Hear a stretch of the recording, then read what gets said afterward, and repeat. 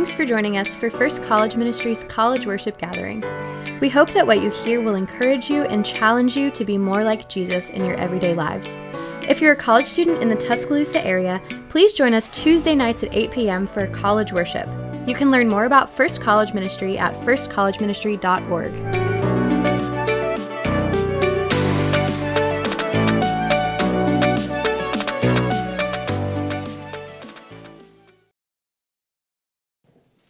Pray with me. Lord, we thank you for the opportunity to worship your name. As it has been decreed and declared in this place, you and you alone are worthy of our praise. Now, Lord, as you have so many times before, grant me grace to preach and teach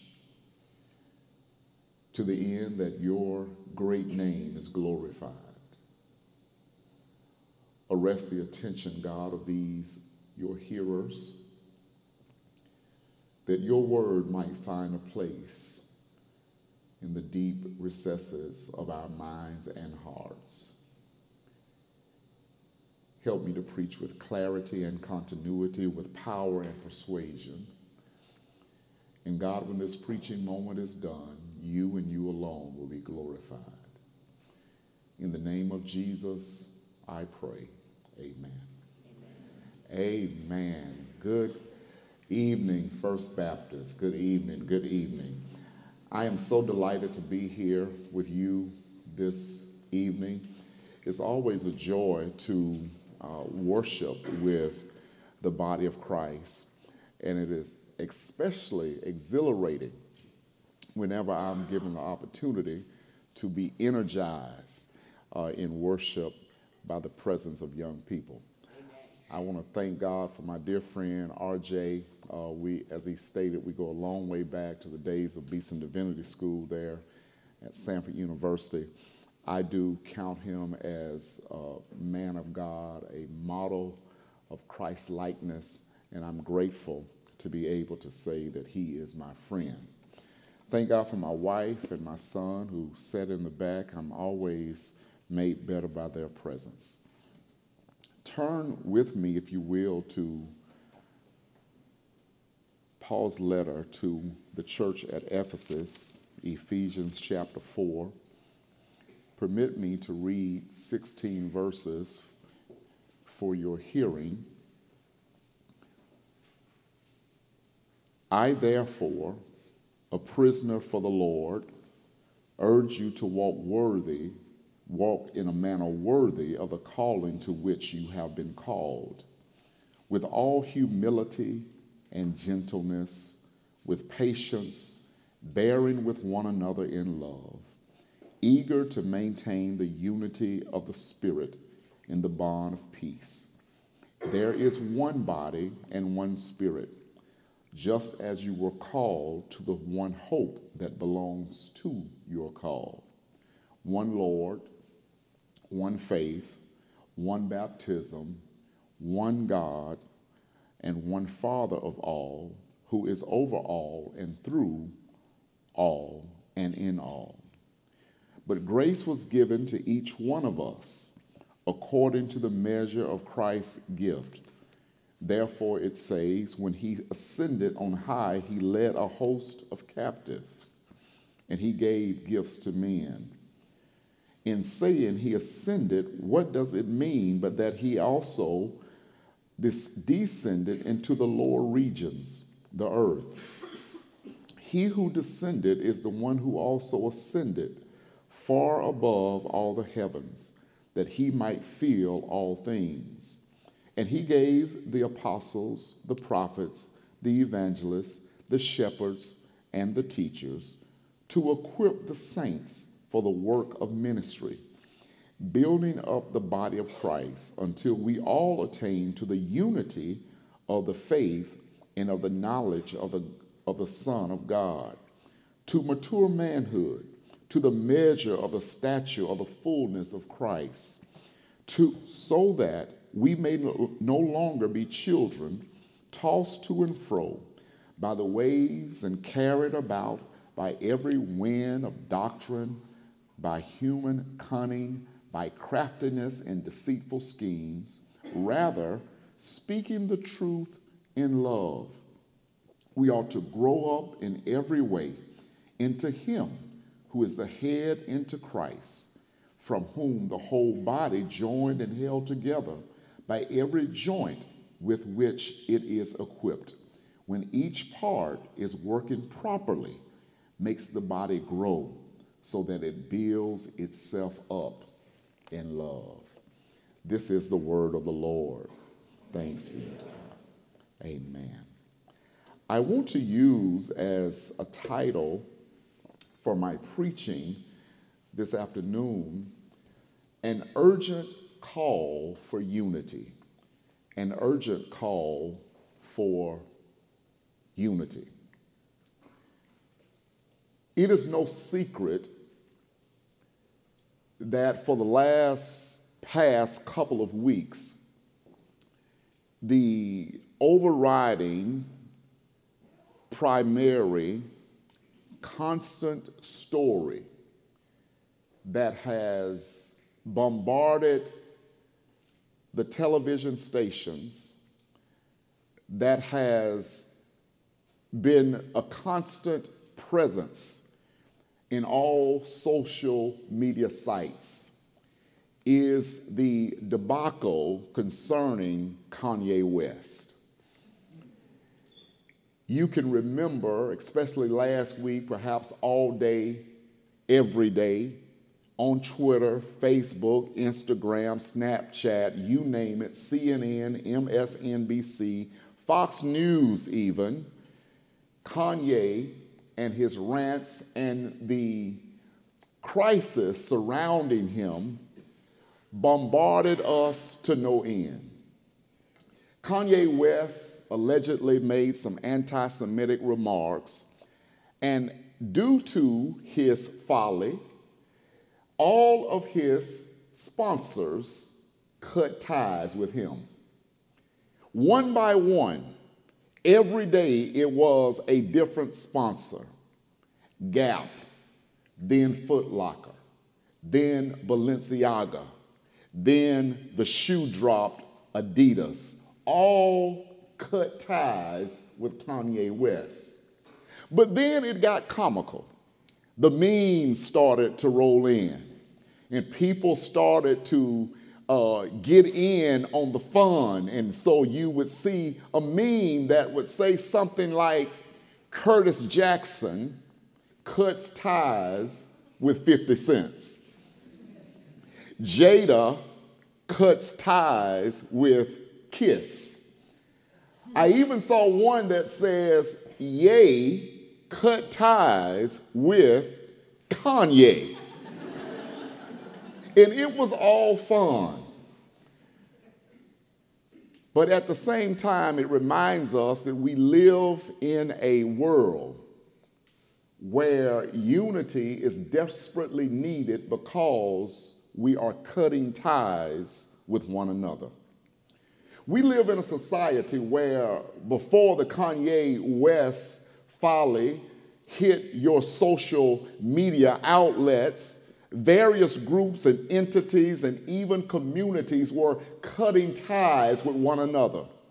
Long before Kanye, Democrats had cut ties with Republicans. Long before last week's constant news cycles, blacks and whites have cut ties with one another. Men have cut ties with women. The rich have cut ties with the poor. Sadly, we live in a society where we are canceling one another and cutting ties.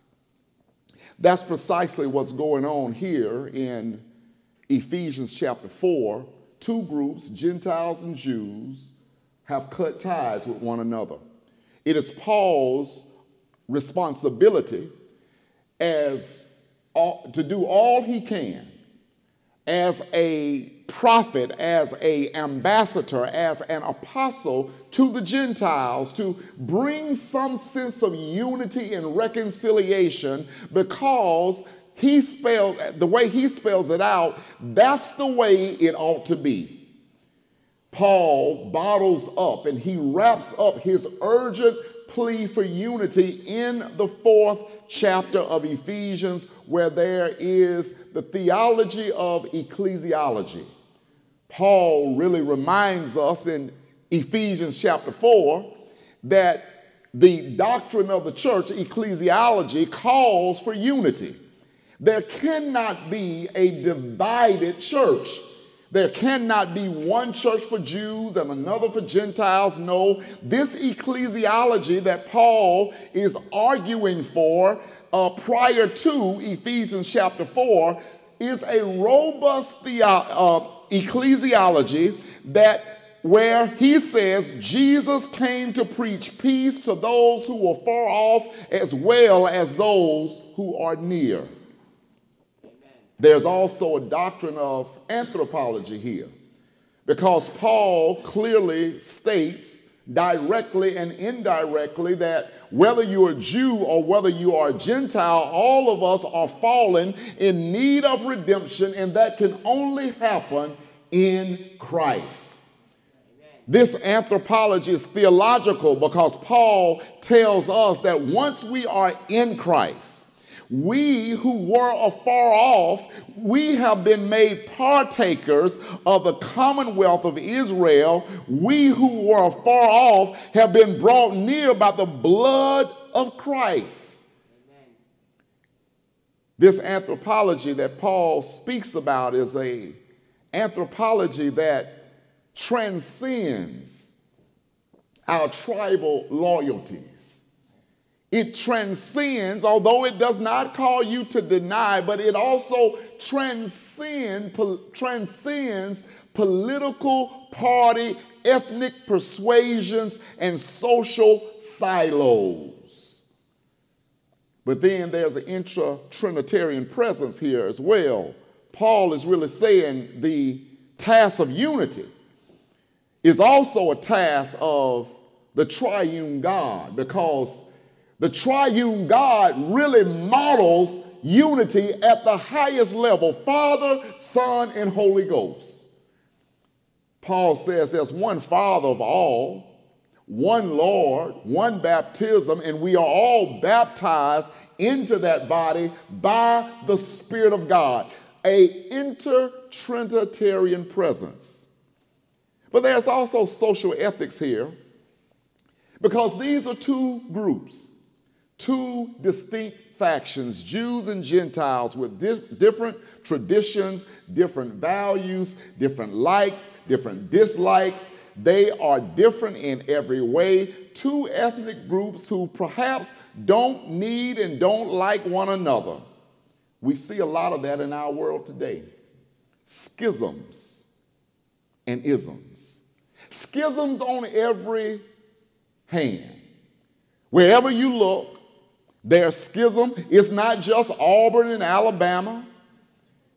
It's, as I've already said, Republicans and Democrats. It's Baptists and Methodists. It's charismatics and non-denominational. It's whites and blacks. There are schisms all over our, schisms even in the church. But then the isms, racism, sexism, classism, all of these schisms and isms is the reason why Paul's urgent call for unity is a word for us today on the first day of November. Paul's urgent call for unity is a call that challenges us to move beyond the rhetoric. Here in this chapter, Paul is not only uses the word he not only uses words like urge and eagerness, but Paul uses this word walk. This word walk, paratakleo, this word walk, the 8 times that it's used in Ephesians, and 47 of the 49 times it's used in the New Testament, it is metaphorical for behavior. It is lifestyle. It is a metaphor for walk. So what Paul is really saying here, that we have to move beyond rhetoric, because when we look at the letter to the church at Ephesus, for 3 chapters, Paul has issued a profound theological argument. Chapter 1, chapter 2, chapter 3, he is robust in orthodoxy.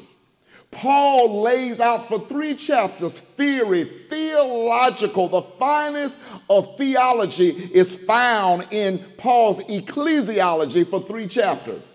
But then in chapter 4, he moves from orthodoxy to orthopraxy. That is right belief, right teaching, to right living and right practice. In other words, we must move beyond the rhetoric if we are going to see unity in our world. If our faith does not transcend our churches, the 4 walls of our churches, if our faith does not transcend our small group, if your faith does not transcend or extend beyond the exhilarating realities of worship, it is no good for unity. We must move beyond rhetoric. And for about 3 decades in our country, in our church, we've done a lot of talk about unity. We've had pulpit swaps and prayer meetings and national days of prayer. We have conferenced ourselves to death about unity. But we have to move beyond the rhetoric. We have to move from talking about it to walking it out. And moving beyond the rhetoric suggests that your faith and my faith, and what Paul is really teaching us here, your faith and my faith has social ramifications. It was the faith. I know sometimes we look at the amendments in our Constitution. I know that we look at legislation, but when you really pull back the layers, it was the faith of the mill workers, of the Jewish rabbis and the black deacon and the homemaker and the black man and the white woman. It was the faith of the body of Christ, of the believers, that broke the system of segregation in Birmingham those 380 days from December 5th, 1955 to December 20th, 1956 during the Montgomery bus boycott. It was a faith that bore out social ramifications. It was the faith of the confessing church that said to Hitler, we will not capitulate to your state-sponsored garbage. It was the faith not too long ago, the faith of Alabama, the faith of the church that said to the nation that we want to move towards not pro-life, but a whole life reality. We want to see life from the womb to the tomb. In other words, our faith has social ramifications. And for Paul in Ephesians chapter 4, what he is teaching here is not some pie in the sky, spiritual or existential, ontological sort of relationships where they will be brothers and sisters in the spirit. No, Paul is teaching that if we are going to see unity, our faith has social ramifications, and it will disturb our social realities. You see, our faith ought not only change our hearts, but it also ought to also change our homes. Our faith not only ought to change the sin that's in our hearts, but it also ought to make sure that there are roads and that there are hospitals in rural communities, our faith ought to have a bearing on the social realities of our lives. But our faith, when we move beyond the rhetoric, not only do we embrace a faith that has social ramifications, but we also embrace a faith that has communal implications. Unity. Unity.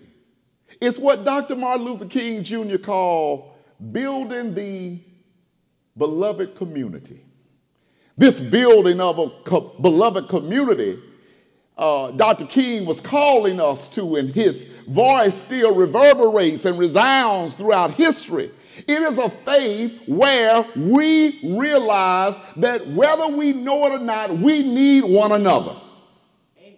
Hear his words. He says, all of life is interrelated. We're caught in an inescapable network of mutuality, tied in a single garment of destiny.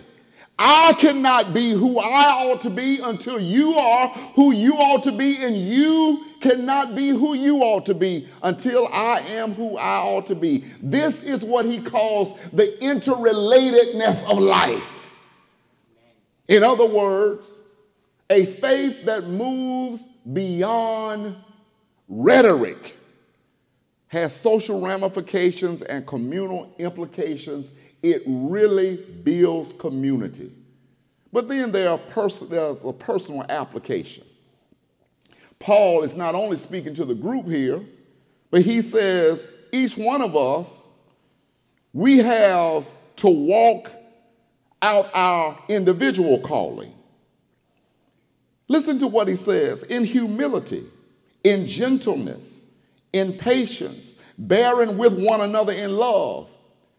Brian Chappell has written a book entitled Christ-Centered Preaching. Now, the book is not just good for preachers, it's good for lay people too.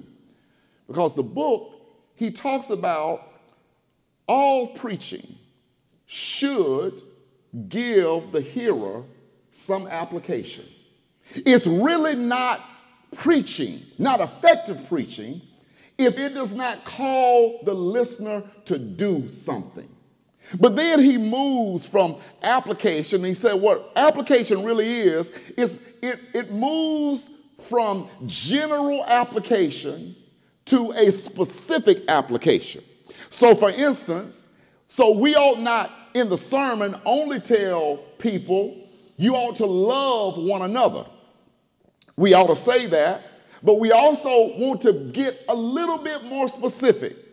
You ought not to only to love one another, but we ought to tell people who they must love. You ought to love your neighbor. What neighbor? You ought to love your Muslim neighbor, your Democratic neighbor, your Republican neighbor, your NRA right-wing neighbor. You ought to love your neighbor who is different from you. That is being specific.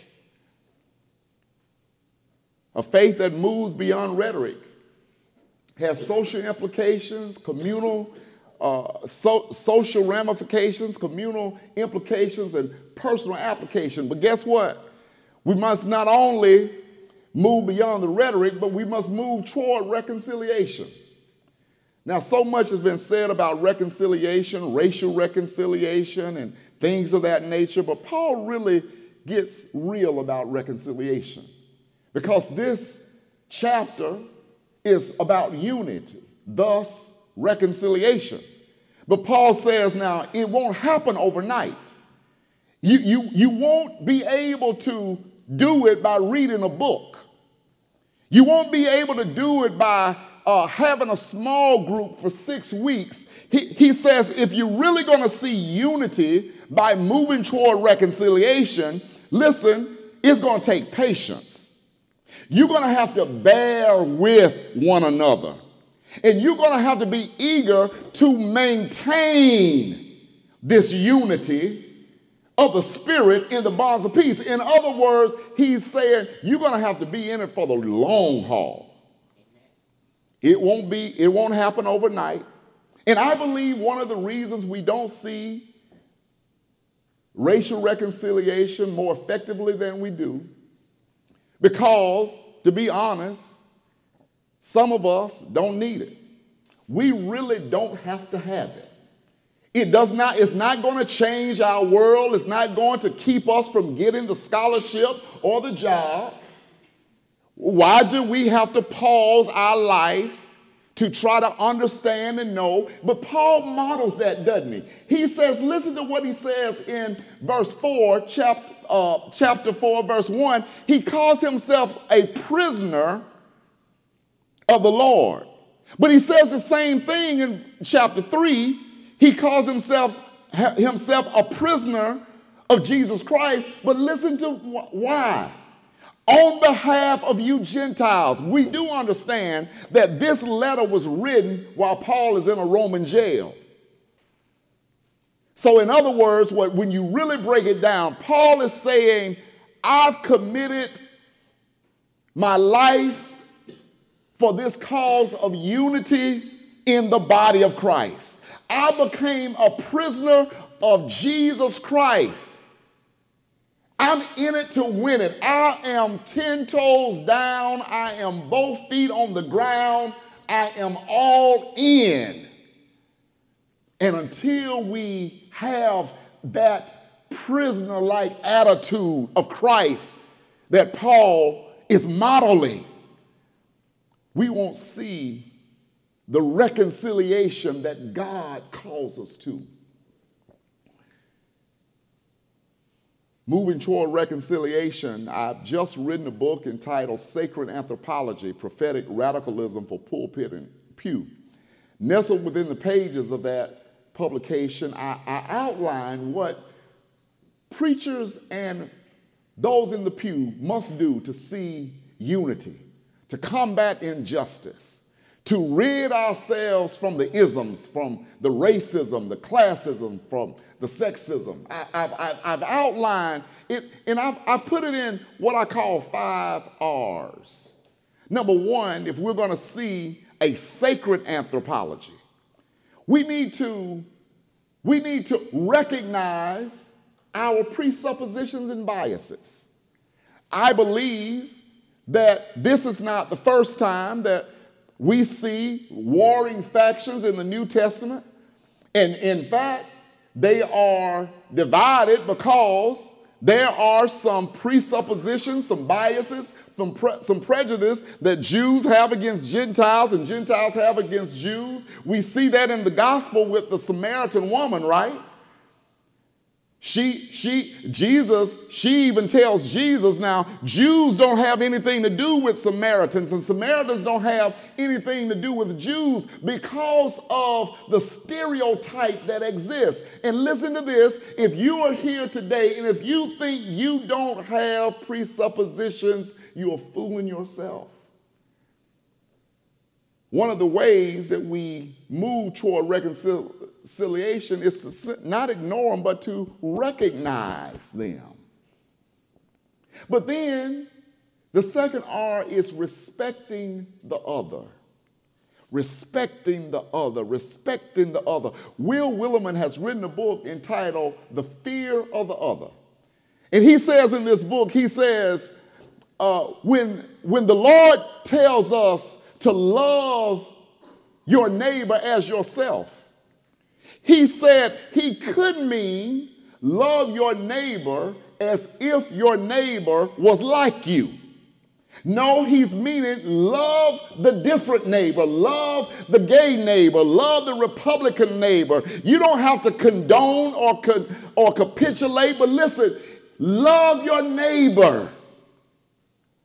Respect is not this sort of sentimental, warm feeling, but loving your neighbor means loving people in spite of, unconditionally, the way Christ loved each and every one of us.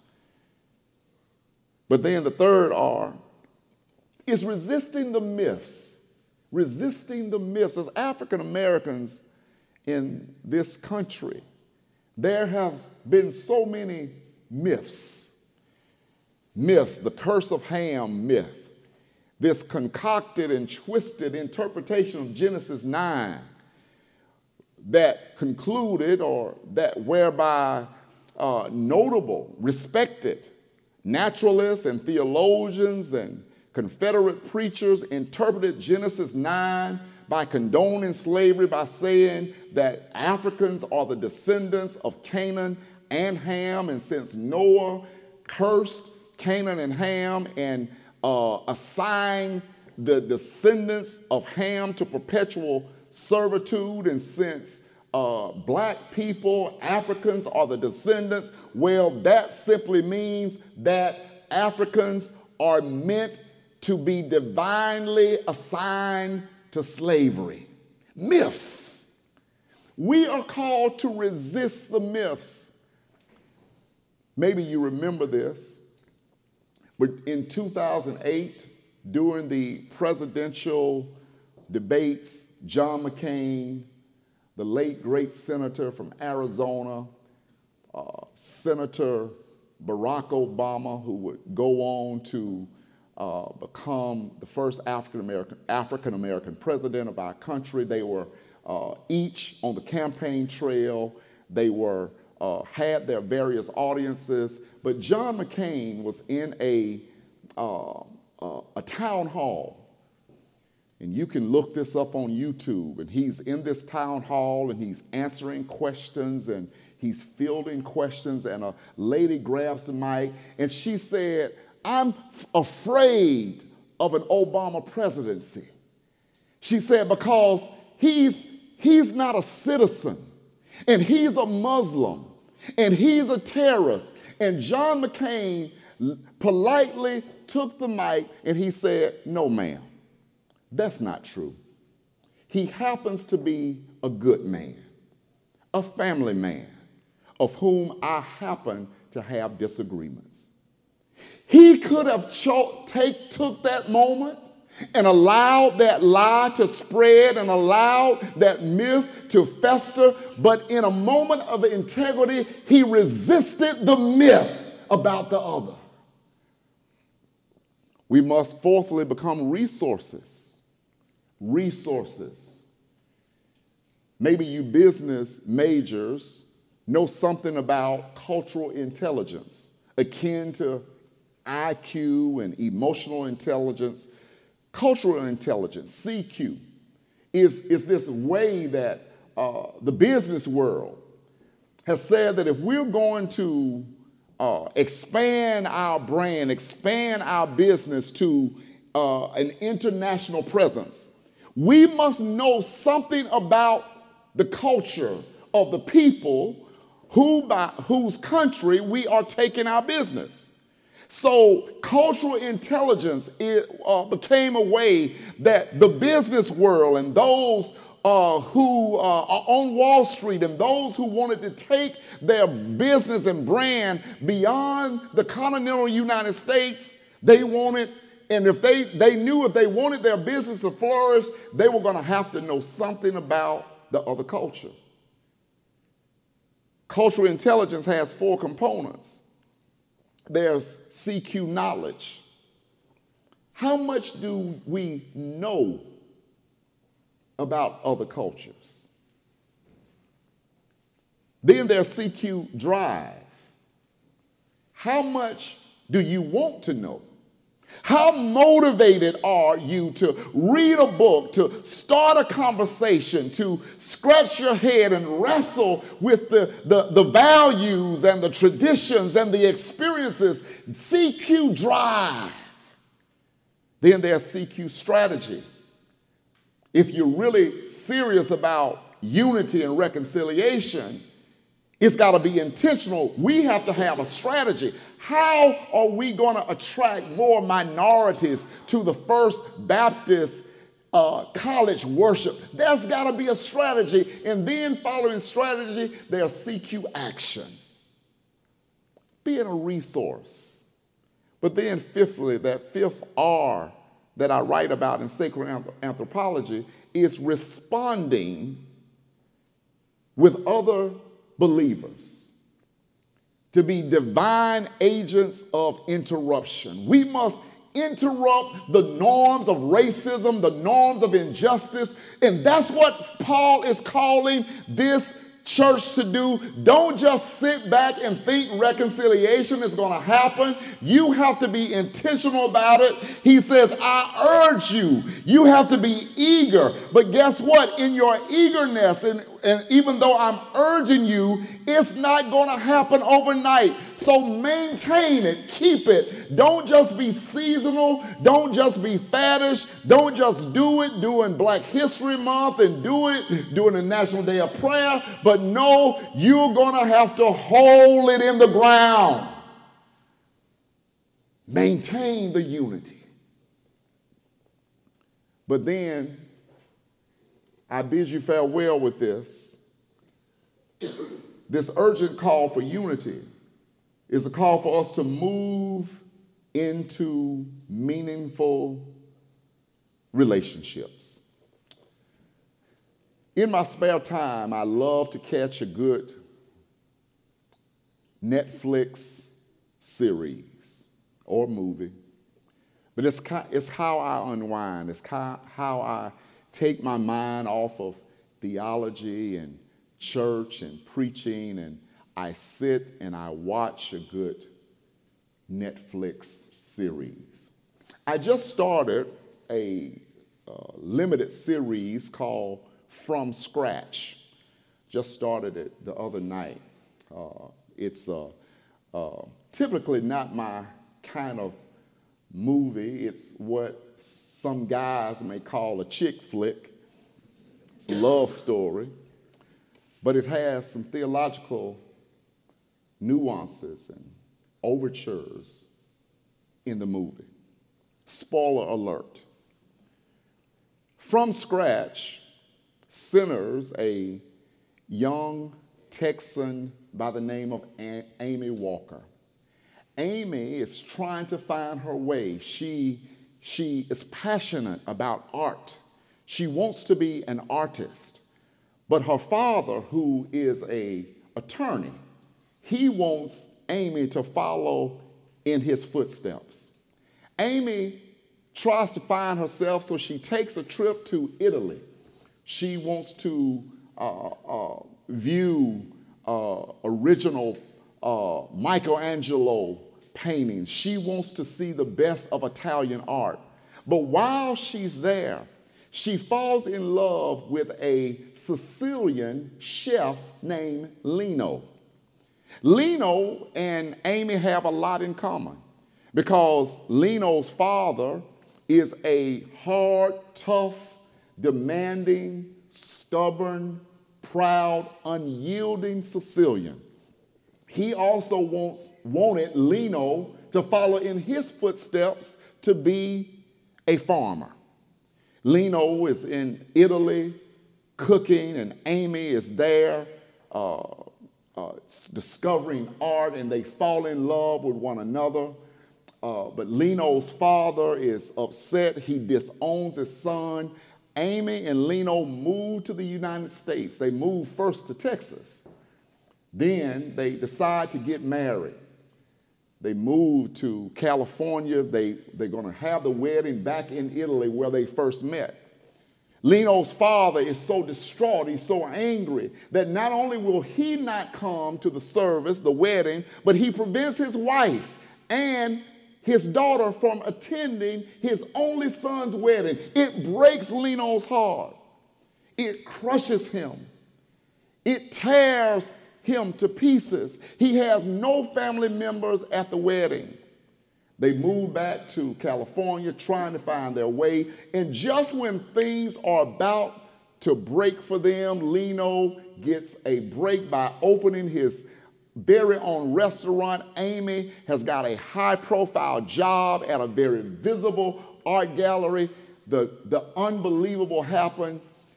Lino is diagnosed with a very rare but very progressive form of cancer. It's enough to touch his father's heart, at least to make him and his wife make the trek to California to see about their son. But when they get to California, the two families, Amy's Texan family and Leno's Sicilian family, they crash, and at points and times, tempers are flaring and nobody is getting along. You have these two different cultures, an African-American family from Texas and a Sicilian family from the underclass of Sicily. They are warring. They don't like each other's food. They don't understand each other's language. They are getting on each other's nerves. But Amy is the level-headed one. Amy is the one who, in one poignant scene, she tells Leno's very demanding father, "You come outside." Amy gives Leno's father the truth. Paul says, speak the truth in love. We can share some hard truths with one another about the past of our country. Nobody wants to be in the dark. But nobody wants to be talked to angrily. Amy saves the day. Because of Amy, she brings the families together. And what we learned is there are four things that we learn from that film. And I'll stop there because I won't spoil it for you anymore, because I have 2 more episodes to watch myself. But what we learned, number one, is reconciliation and unity is often painful. Those months that Leno's family and Amy's family spent together was not easy. Paul is saying to us, unity won't be easy. You're going to have to bear with one another. We also learn from that film, a theological message from that film, that sometimes, every now and then, if we're going to see true, lasting unity, it's going to take some of us stepping out of our comfort zone, willing, as Jesus would say, to deny ourselves and take up our cross. But then, thirdly, we learn that every now and then it only takes one. Amy was the one. And I say to you today that Paul talks about how the Spirit of God has given to the church apostles and prophets, evangelists, shepherds, and teachers to equip the saints for the work of ministry, for building up the body of Christ until we all attain to the unity of the faith and of the knowledge of the Son of God, to mature manhood. All it takes is one. One of you tonight, one person, to bring unity to your family, to bring unity to your sorority, to bring unity to the campus of the University of Alabama, to bring unity to your church. All it takes is one person to bring racial unity, political unity, economic unity. All it takes is one. But even though it takes one of us, we cannot do it without the one. The one is Christ. The one is Christ, who tore down and destroyed that dividing wall of hostility in his flesh on the cross. We cannot do it in our own strength with our own intellectual ingenuity. We're going to have to do it in the one who died, was buried, and rose again. This is an urgent call for unity. Whenever I'm watching Netflix, after a while, after I doze off, there will be a message that comes on the screen. Y'all know it, huh? That message says, are you still watching? It's so befitting that we would be talking about unity tonight on this campus. I asked RJ upon coming here, do you come here every Tuesday night? And he said, no, not every Tuesday night. But it's just like God, only God would have it, that we come to a campus where the focus, the sermon is about unity. And we were talking about unity on the campus where there was so much division, so many schisms, so much fracture, so much division. But here we are talking about unity. Now it's important that as we watch the history of the University of Alabama, we watch Arthurine Lucy, Vivian Malone Jones, so many others, Sylvester Croom, and we watch all the people, both black and white and other, that sacrifice to bring unity to this campus. We're watching. But it's important that we don't fall asleep. And the question is, are you still watching? Now, you know as well as I do, if when that message comes up on the screen, if you're going to go to the next episode, it requires the watcher to do something. It usually requires me to get up out of my seat, to grab my remote, and to say, yes, I'm still watching. I challenge you tonight, in your watching, to get up and do something, because the call for unity is urgent. God bless you.